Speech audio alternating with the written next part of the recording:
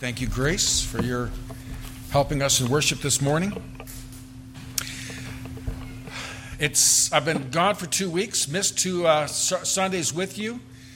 Been able to hear one of the messages, last Sunday's message so far, and just good to be back and worshiping with you. It was okay to worship you online, worship with you online, but it's not quite the same. I will give you, if I may, just a word of comfort as we begin. I have my clock right here on the podium, so no panics, and I will try to look at it sometime during this morning. I appreciate Dave. He I think one of the strong suits he has is he sees the big picture. He's always seeing the synthesis. Sometimes we can. I'm prone to. They talk about seeing the trees, not seeing the forest for the trees. Sometimes I don't see the trees for the leaves. And so it's great to have the balance of David, who likes to see the big picture and weave it all together. So good to be back. We're continuing. We're picking up again in John chapter 13. And we've begun a section starting in chapter 13 that is holy ground. We think about these chapters every year when we have our Passover Seder, that demonstrating the Last Supper of our Savior and the time with His disciples. We often don't spend as much time developing the teaching, or what's called the upper room discourse of our Savior. But we are going to be doing that now, and to me these are so precious. Maybe in your life you can think of someone that's now gone on with the Lord, or a friend who didn't know the Lord, but as you think about them, sometimes what you think about might be, what were the last time we communicated? What were those last words? Well, these are our Lord giving these last words to His disciples. Within a matter of hours, He'll have gone through these brutal trials and torture, and He will be on a cross dying. And how He wants to prepare them for that and what will follow. And so it's in that heart, that's again what makes this so sacred, is our Lord shares His heart with His disciples. To lay the foundation, our text this morning will be John chapter 13, verses 31 to 38. But let's go back for the sake of context and start at verse 21. So I'm going to read from John 13, 21 to verse 38, the end of chapter 13. When Jesus said these things, He was troubled in spirit and testified and said, "Most assuredly I say to you, one of you will betray me."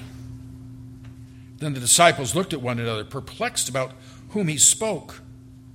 Now there was, leaning on Jesus' bosom, one of His disciples whom Jesus loved. Simon Peter, therefore, motioned to Him to ask Him who it was of whom He spoke. Then leaning back on Jesus' breast, he said to Him, "Lord, who is it?" Jesus answered, "It is he to whom I shall give a piece of bread when I have dipped it." And having dipped the bread, He gave it to Judas Iscariot, the son of Simon. Now after the piece of bread, Satan entered him. Then Jesus said to him, "What you do quickly." But no one at the table knew for what reason He said this to him. For some thought, because Judas had the money box, that Jesus had said to him, "Buy those things we need for the feast," or that He should give something to the poor. Having received the piece of bread, He then went out immediately, and it was night. So when He had gone out, Jesus said, "Now the Son of Man is glorified, and God is glorified in Him. If God is glorified in Him, God will also glorify Him in Himself and glorify Him immediately. Little children, I shall be with you a little while longer. You shall seek me, and as I said to the Jews, where I am going, you cannot come. So now I say to you, a new commandment I give to you, that you love one another as I have loved you, that you also love one another.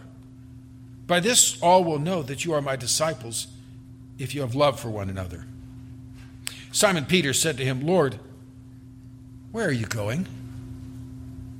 Jesus answered him, "Where I'm going, you cannot follow me now, but you shall follow me afterward."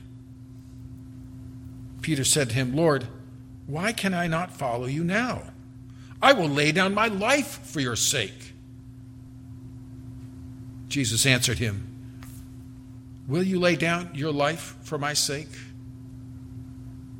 Most assuredly, I say to you, the rooster shall not crow till you've denied me 3 times.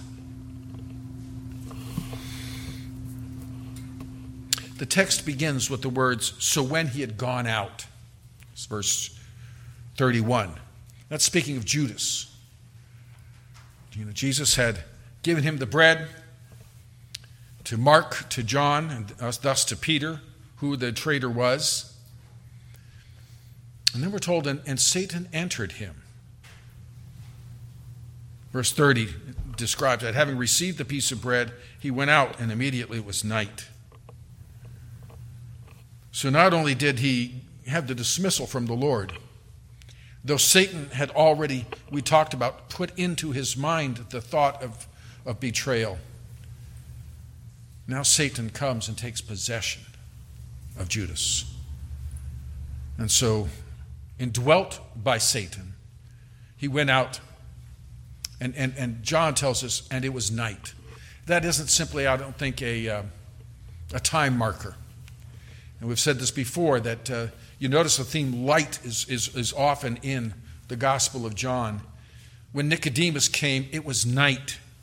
He came in the night of his soul and is searching out for the Messiah. But Judas leaves the light of God, the light of God's presence, the fellowship of the saints. He departs from that and goes out into night. He was in spiritual darkness. And so John emphasizes that for a reason. The rest of the Last Supper and the upper room discourse is just Jesus and the elect, the believing, the cleansed disciples. Remember when he washed feet, he said, "You're clean, but not all of you," speaking of Judas. And so he's saying, I'm washing your feet. You don't need a bath because you've been cleansed. You just need the temporal daily cleansing of dealing with sin.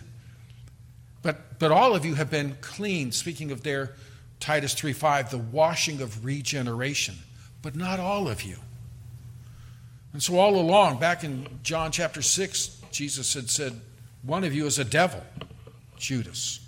Now he says, one of you has not been cleansed in regeneration, Judas. But now Judas leaves. I'm not going to ask for any names or anything, but have you ever been in a situation where someone leaves the room and all of a sudden it just feels better? There's maybe someone that had kind of a heavy influence, especially maybe if you're with a bunch of believers and there's a cynical unbeliever there. When they leave, it kind of lifts the spirit.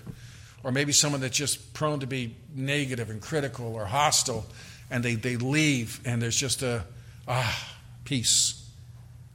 I don't know how much the disciples would have noticed that. Remember, they never had a clue that Judas was the traitor. But it's when Judas leaves that now Jesus can start speaking to only believers and share his heart with freedom. And while he is giving this discourse, Judas is making his way to betray Jesus. And amazingly, how he will do it is he'll say, I know where Jesus will go after the Lord's Supper. He'll go to pray. And I know his favorite place for prayer will find him there for a resting. But as he steps out, now Jesus can be of one heart and mind with the believers that he has been raising up. As Judas left, Jesus can speak freely, directly, purposefully to the believers, his disciples. And so Jesus said, now the Son of Man is glorified, and God is glorified in him. That word is glorified in the Greek text is actually in the past tense. You could translate that was glorified or has been glorified. I won't spend a lot of time talking about the various options of what that can mean, but I think the clearest meaning is What he's saying is, it is now so certain. The cross is so certain. He's speaking it as if it's already done. It's a done deal. You've heard that expression. It's a done deal. Well, is it a done deal? No, actually it hasn't been, but it's as good as done. You know, it's maybe you're watching a baseball game and someone hits the ball and it goes flying, clearly going to arc over the fence. And so announces, that's it, that's the end of the game. Not necessarily. A seagull could fly by, the ball hit the ball dropped down, and next thing you know, all the judges are out there trying to figure out, what do we do with this situation? But for all intents and purposes, it's done. Maybe you're watching a bowling game and someone, throws down the ball and you can just see by the clean, that's going to be a strike. Or a golf, now here's one of the bad things. It might be golf, and you've seen this. They love to show those replays. There goes the ball, and it kind of circles the little hole for 40, 50 minutes, it seems, and then comes out again. So all this say, when he says, it's done, I'm glorified now, with Judas' departure, now we are only God's people. With Judas' departure, that's the match lit to the fuse that will not go out. It's begun. It's as good as over. It's a done deal. It's settled. Now, the Son is glorified. And he's speaking there of the cross. Now the Son of Man is glorified. Speaking of the cross. Sometimes we have a hard time grasping the significance of the cross. So often it's something of beauty. It's a piece of art. It's a piece of jewelry. I remember one time being in a church, and it was, I guess, the Lenten season, when it's kind of a time of self-denial, and they covered up everything that was beautiful. And so they put a black cloth over the cross, and I thought, something's wrong here. The cross, the one on the wall, was truly a beautiful one. The cross is beautiful because of its ugliness. To the Roman world, the cross was brutal, it was painful, it was horrific, it was shameful.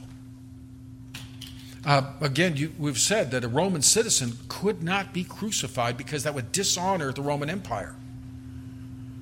The whole point of the cross was not only brutality and punishment and execution, it was shame. We will shame those who think they can stand up against Caesar and the empire.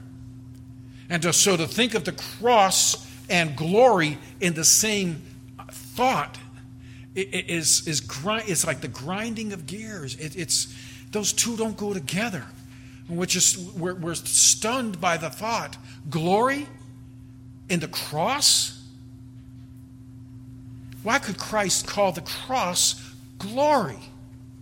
Now, sometimes, we think, I'm going to go through a terrible time of agony, but when I get to the other side, there's the glory. No, he's saying that agony is the glory. That shame is the glory. That suffering is the glory. And frankly, not just the suffering of Rome's punishment, but the suffering of the Father's wrath. How does the cross glorify Christ? Well, for one thing, and supremely, perhaps, it accomplishes his purpose of redemption. No cross, no salvation. Remember one of the mockeries that was thrown at Christ on the cross? Well, if he's the Messiah, why doesn't he just come off that cross and save himself? Well, if he came off that cross, yes, he could have, with the help of 10,000 angels. But if he had done that, then he would have failed his mission, and he wouldn't be the Messiah. The cross is the accomplishment of God's purpose of redemption. It glorifies Christ by accomplishing that great redemption. It glorifies Christ by showing his heart of compassion. He did it willfully. He did it lovingly. The Good Shepherd lays down his life for the sheep. And that's what he was doing. He was laying down his life for the sheep. It was an act of love. It was an act of compassion. But also throughout the gospel, hasn't Jesus been saying again and again, I say what the Father tells me to say. I do what the Father tells me to do. I have come not to do my will, but the will of the Father. Lord, if there's any other way we can accomplish it, but thy will be done. This is a glorious display of the submission of the Son. The cross is God's plan for glory. And again, I think if we were in that Roman culture, we could marinate in the reflection of how those two words don't go together. A glorious cross.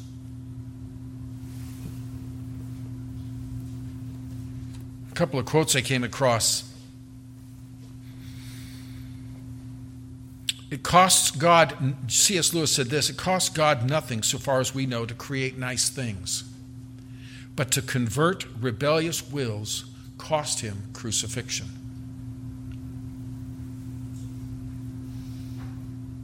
Erwin Lutzer, the purpose of the cross is to repair the irreparable. Irreparable. And Mr. Spurgeon has some thoughts on the cross. The cross of Christ is Christ's glory.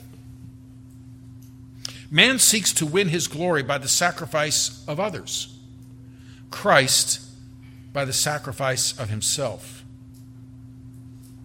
Men seek to get crowns of gold. He sought a crown of thorns. Men think that glory lies in being exalted over others. Christ thought that his glory did lie in becoming a worm and no man, a scoff and reproach among all that beheld him. He stooped when he conquered, and he counted that the glory lay as much in the stooping as in the conquest.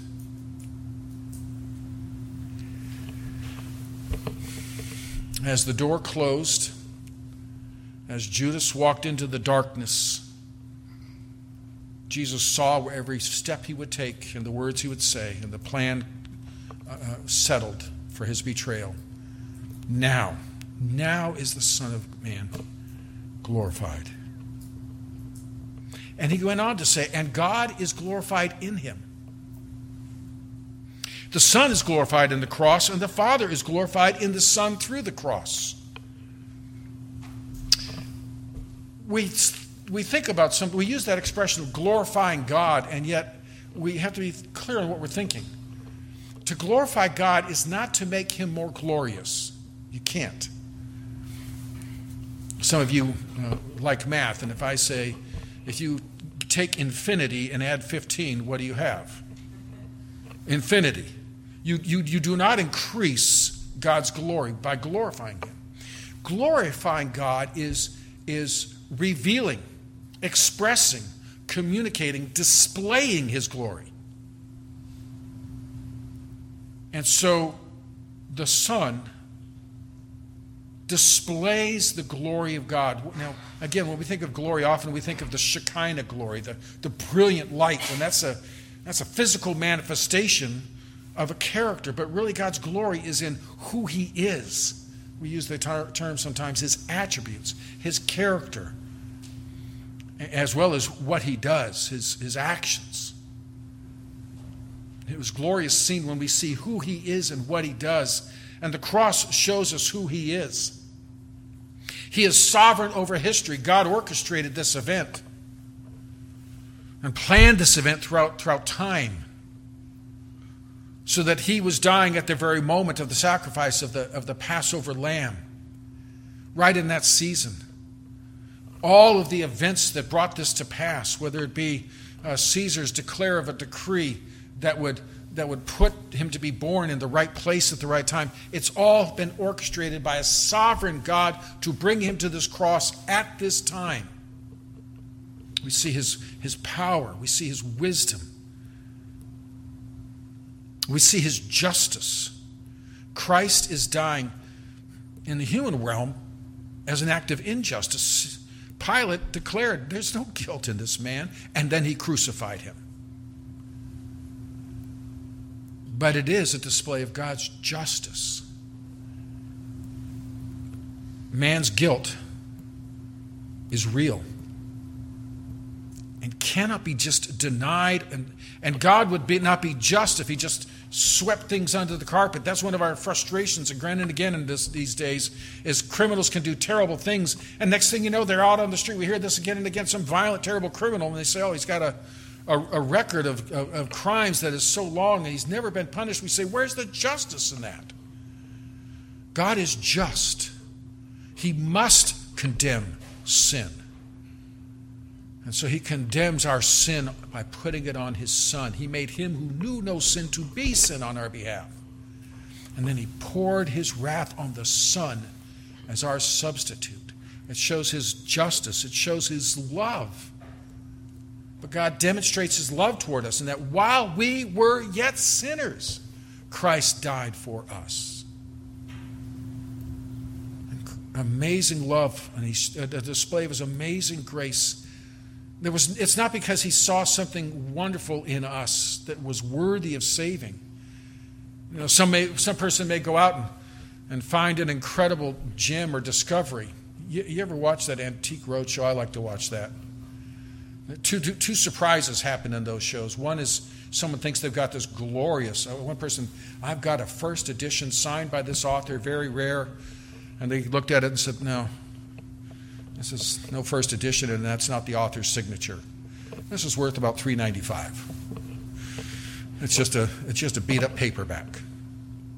And then there's the person, no, this is in our family, and well, you have no idea. This is a one-of-a-kind. This is worth tens of thousands of dollars. So someone maybe who watches shows like that, and they go out into an antique store, and they see, oh, I know what that is. They run to the bank. I need more money.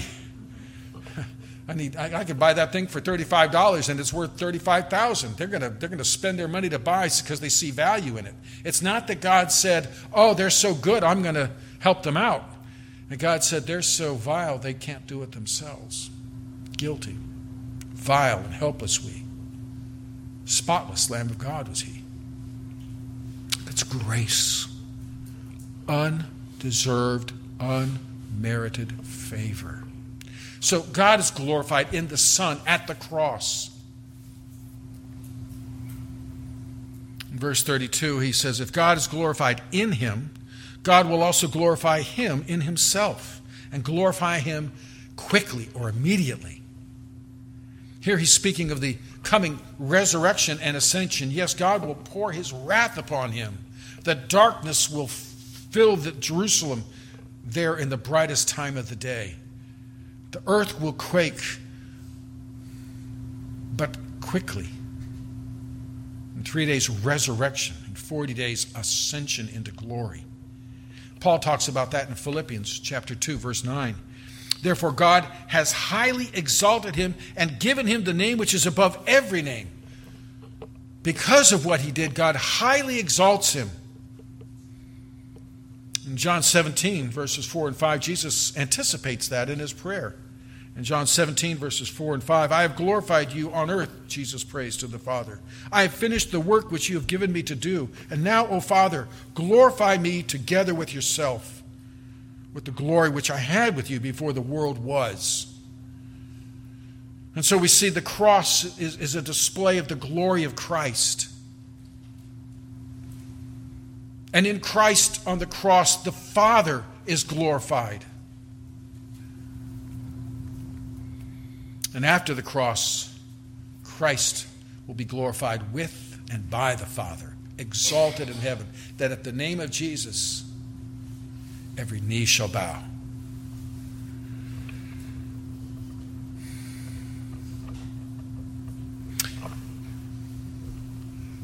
Do we marvel at the cross? Do we wonder at the cross? Do we cherish the glory of Christ on the cross? Or is it such a common idea that we hardly consider it. There was a missionary, a veteran missionary to India, who was a great storyteller, and he could vividly describe scenes and events from his 50-plus years in Asia. One day, someone asked him, "What is the most difficult problem you ever faced?" Sometimes that's a good question to ask someone, whether it be in missions, ministry, or just work. What's the hardest part of your job? Without hesitation, he answered, "It was when my heart would grow cold before God. When that happened, I knew I was too busy. I knew it was time to get away, so I would take my Bible. I would go off to the hills alone. I'd open my Bible to Matthew 27, the story of the crucifixion,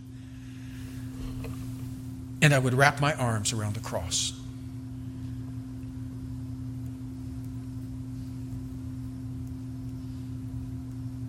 When is the last time we saw God's glory in the cross?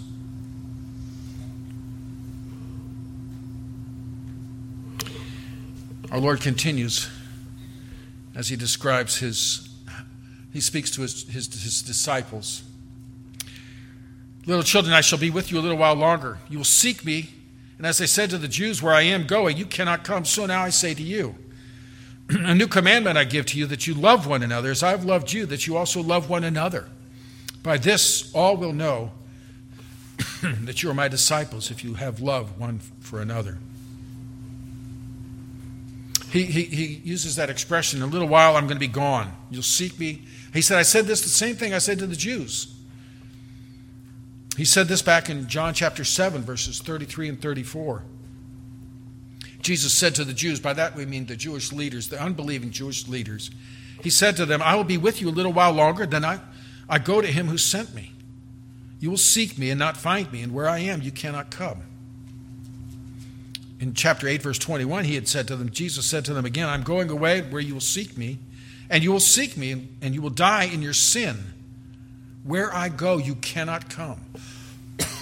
So twice he said to the Jewish unbelievers, "Where I'm going, you cannot come. You will seek me, you will not find me, and you cannot come where I'm going."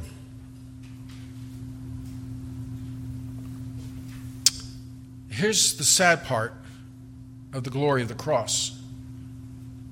For the glory of the cross to be accomplished, Jesus has to leave his disciples behind. "I'm going. And where I'm going, you will not be able to find me. You cannot come." But I'll just notice something quickly. We'll come back to it a little bit.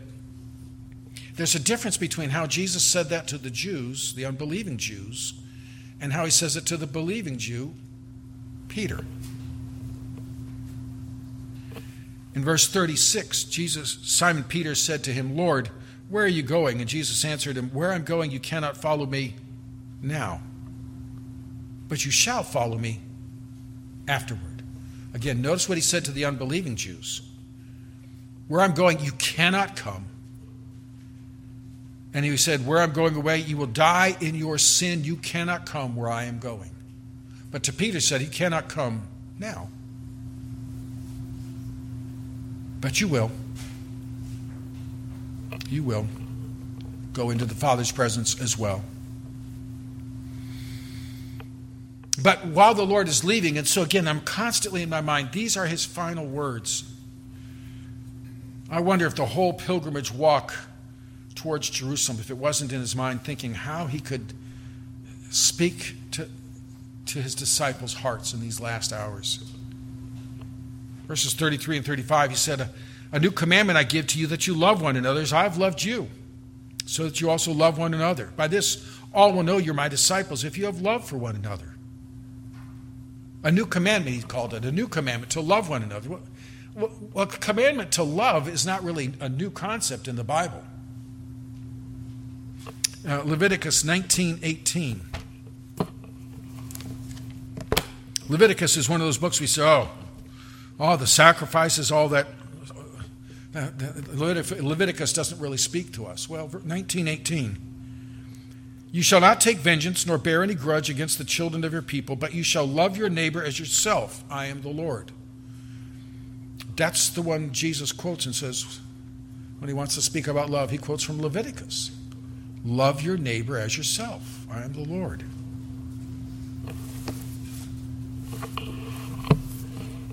Love is a command to love is not new. It's right back there in Leviticus. Jesus described it too in Matthew chapter 22, verses 36 to 40. One came to Jesus and said, Teacher, which is the great commandment in the law? Jesus said to him, You shall love the Lord your God with all your heart, with all your soul, with all your mind. This is the first and great commandment. The second is like it, you shall love your neighbor as yourself. That's where he quotes Leviticus. On these two commandments hang all the law and the prophets. And so I say, you understand all the requirement of the law? Love God, love your neighbor.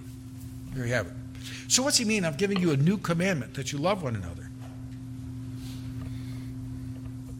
We're to love God with all our heart, with all our soul, with all our mind, and we're to love our neighbor as yourself. It seems to me as I read this, what's new is not love, but the new standard of love. In biblical law, in the Old Testament, love your neighbor as you love yourself. But the new commandment, we're to love one another, speaking not just the generic neighbor out there, but fellow believers, those that were in that room. Judas is not a part of this discussion. Love one another as I have loved you. That's a whole nother measure. Christ gave himself, forsaking the manifestation of his glory, laid down his life. That's the standard of love that we're to have towards our brothers and sisters in Christ. Paul will say basically the same thing about the marriage love. Husbands, love your wife as Christ loved the church. That doesn't mean you go and buy her a gold cross. I'm not saying that's a bad idea. But it's not just buying gifts. It's laying down your life, laying down your self-interest. Paul brings that out in Philippians. Remember when he said in chapter 2, verses 4 and 5, Let each of you look not only for his own interest, but also for the interests of others. Let this mind be in you, which was also in Christ Jesus. And he describes that Christ's self-denial in coming to the cross. That's to characterize our relationships in the church. So when we see the cross in church, we're to think of what Christ did for us, but it's also a reminder of what we're to do for one another. That's a costly love. The opposite of self-love. In other words, instead of saying, well, I'll do for you as I would do for myself, that's kind of a self, that doesn't go beyond myself. I'll use here a quote I hadn't seen before, but from Benjamin Franklin. He that falls in love with himself will have no rivals. Think on that one. Someone has pointed out that the cross is the letter I crossed out.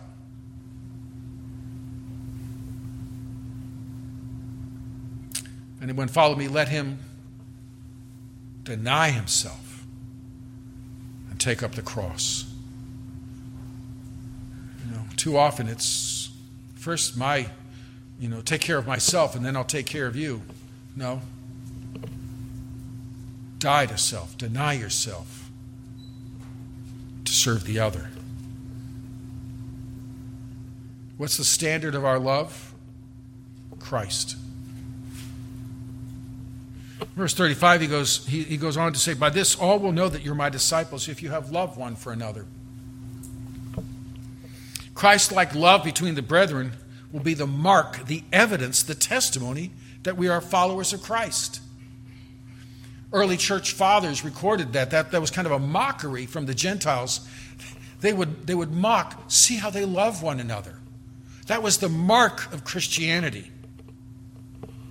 Frankly, it's a lot easier putting a little fish on the back of your car. But even that can be kind of convicting, right? You think, well, if I put a fish there, I have to drive in a way that reflects that. But you could wear a cross, you could wear a T-shirt, John 3:16 on the back. That's the easy part. That's all external. What Jesus is saying is, this is how you will be marked out as my disciples. Your Christ-like love for one another.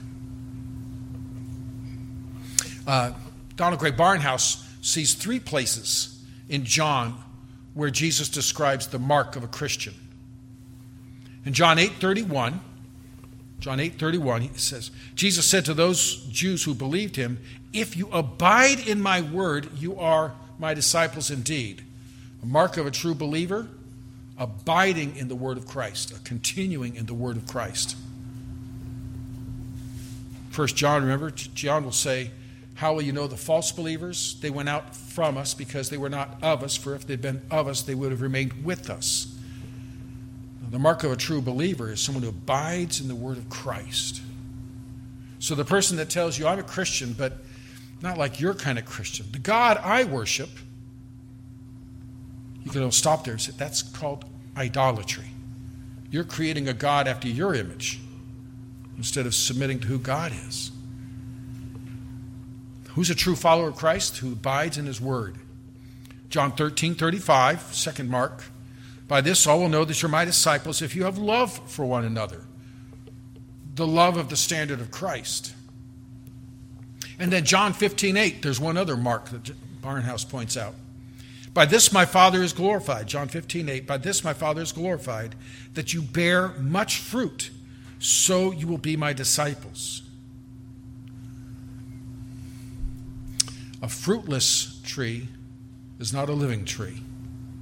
And so he's saying one of the evidences of a genuine believer is bearing fruit. Francis Schaeffer made it easier. He said he wrote an essay called "The Mark of the Christian," and is built on John chapter 13, verses 33 to 35. I'll read some of his remarks in that essay.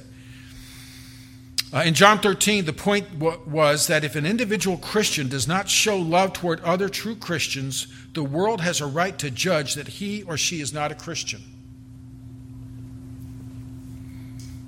You call yourself a Christian, they can say to you, "You have no love for the brethren. You're a phony." And he's saying the world has a right to do that if we don't show love for the brethren. Here Jesus is stating something else that is much more cutting, much more profound. We cannot expect the world to believe the Father sent the Son, that Jesus' claims are true, and that Christianity is true, unless the world sees some reality of the oneness of true Christians. There he's referring to what John says in chapter 17. He goes on, "Let me repeat, our love will not be perfect, but it must be substantial enough for the world to be able to observe it, or it does not fit into the structure of the verses in John 13 and 17. We're in the season, hopefully it's over. Some of the seasons I don't like in our world are election season, and that seems almost now permanent. But, here we go again. But another season in the summer is when all the denominations meet. And I so remember one fellow saying to me, "Oh, I love this time of year, to see all these denominations and churches fighting it out in public." That's what the world sees. Oh, see how they argue, see how they fight, see how they attack one another. And Jesus said, the world can judge whether or not you're a Christian based on your love for one another.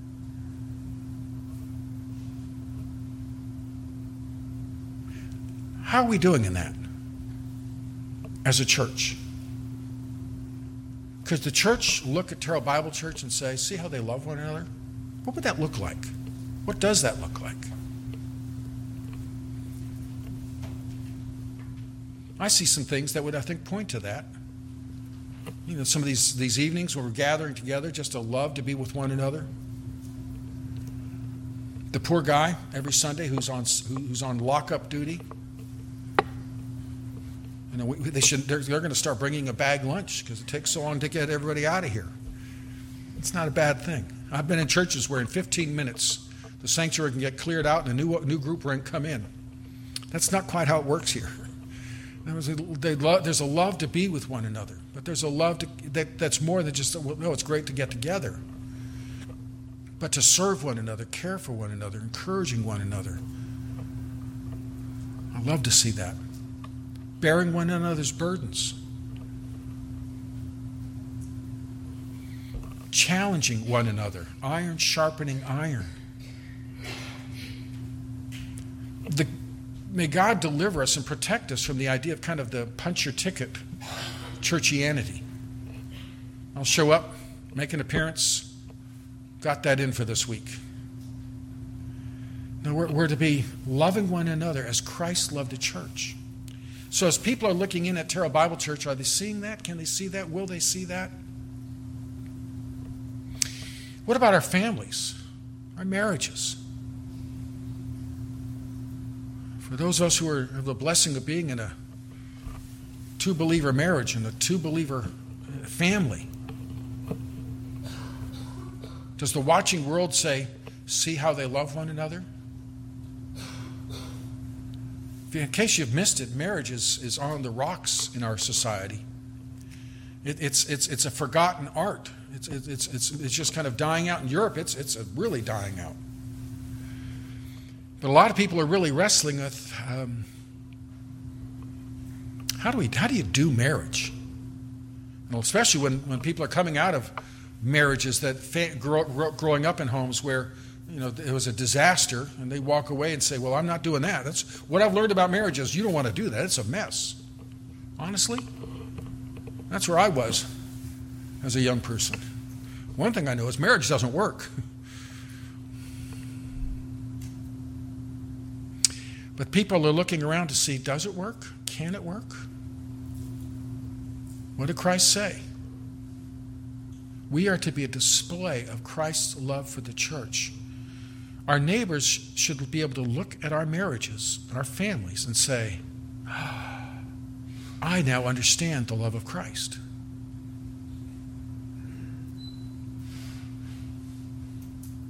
How are we doing?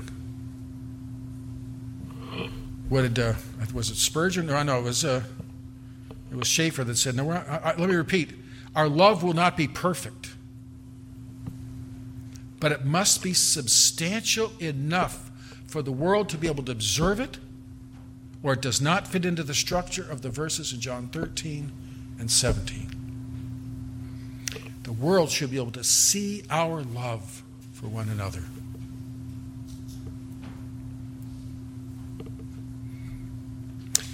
We'll finish off with Peter. Simon Peter said to him, Lord, where are you going? And Jesus answered him, where I'm going, you cannot follow me now, but you shall follow me afterward. Peter said to him, Lord, why can I not follow you now? I will lay down my life for your sake. And Jesus answered him, will you lay down your life for my sake? Most assuredly, I will say to you, the rooster shall not crow till you have denied me 3 times. Some of you have been in a teaching situation in one context or another, and you've really laid out good thoughts. Maybe a parent, you've given the perfect lecture to your children or whatever. Or maybe a teacher, I've gone through this, and you've laid this all out, and then they ask a question that's like out in left field. What? So Jesus has just called us to a standard of love that is challenging, that is glorious, that it's uplifting, and at the same time, it causes aspiration and perspiration. The love like Christ.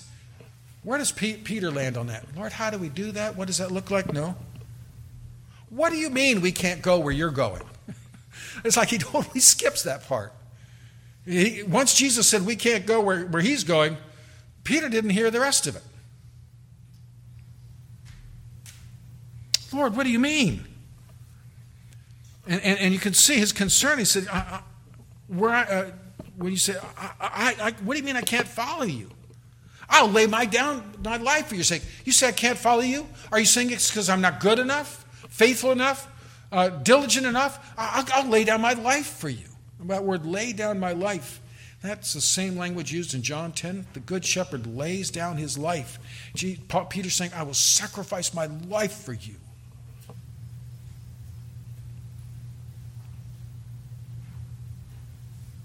And then Jesus answered him, will you lay down your life for me, for my sake? Now Jesus is about to lay down his life for Peter. Will you lay down your life for my sake? Before dawn, you'll have denied me 3 times. Jesus is not here trying to be brutal, unkind, harsh, but he's confronting him with the truth. Peter, you're counting on your own ability. You're counting on your courage. You're counting on your strength. And every time you do, you're going to fall flat on your face. You're going to lay down your life? No, you're not. Prone to wander, Lord, I feel it. Prone to leave the God I love. One of the times we are most vulnerable is when we think we're not vulnerable. When we can look at some sin and say, I could never fall into that. I could never do this.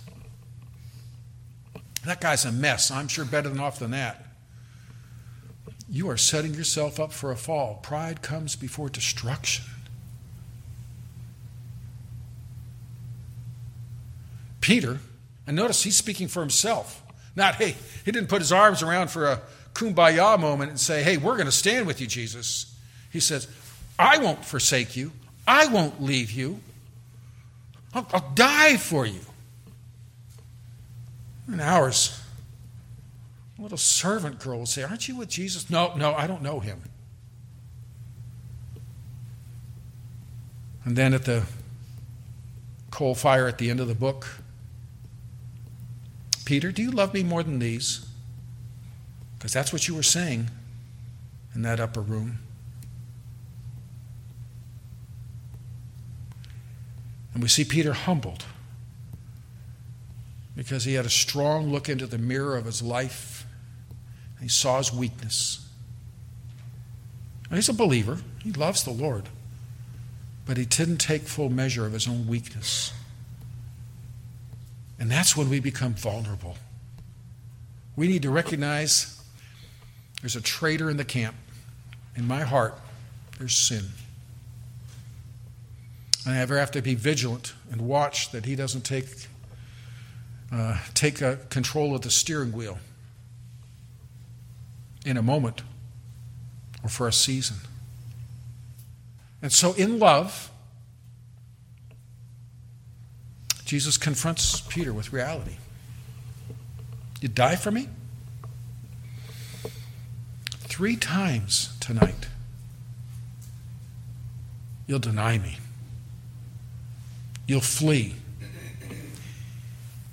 And when I am suffering alone on that cross, you won't even be there. Some women will be there. And John will be there. But you'll be at a safe distance. That's not spoken. That's not communicated in bitterness. But it's holding up a mirror and showing his reality. You're depending on your strength, and that's when you're weak. You should be on your knees and crying out, oh, Lord, help us. Oh, Lord, help us.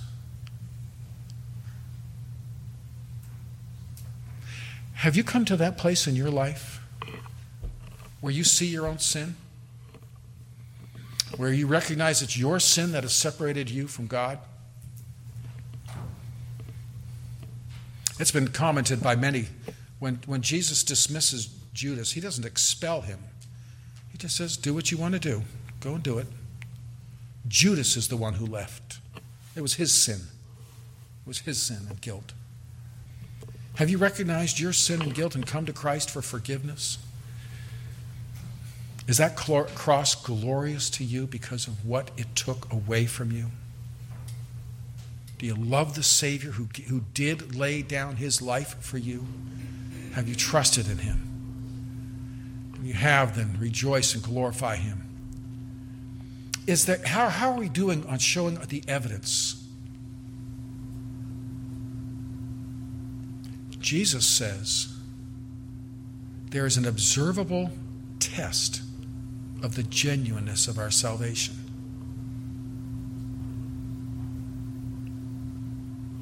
Schaeffer says we're not perfect, to which I would say amen. But may God give us the grace in our church, in our home, in our marriages, to have an observable manifest display of the love of Christ in our lives. That's impossible except for the grace of God. And in the next chapters, in chapters 14 and 15, he's going to point us to the Holy Spirit. We need a helper.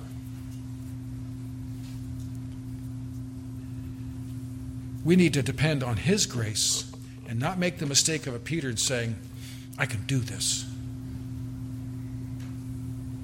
I can do this. I don't want it to be my strength. I want his strength for his glory and in his way. Father, thank you for this, your word. Thank you for the love of a Savior who would so give himself to die, to share his heart. Lord, may we be renewed in seeing the glory of the cross. I pray in Jesus' name.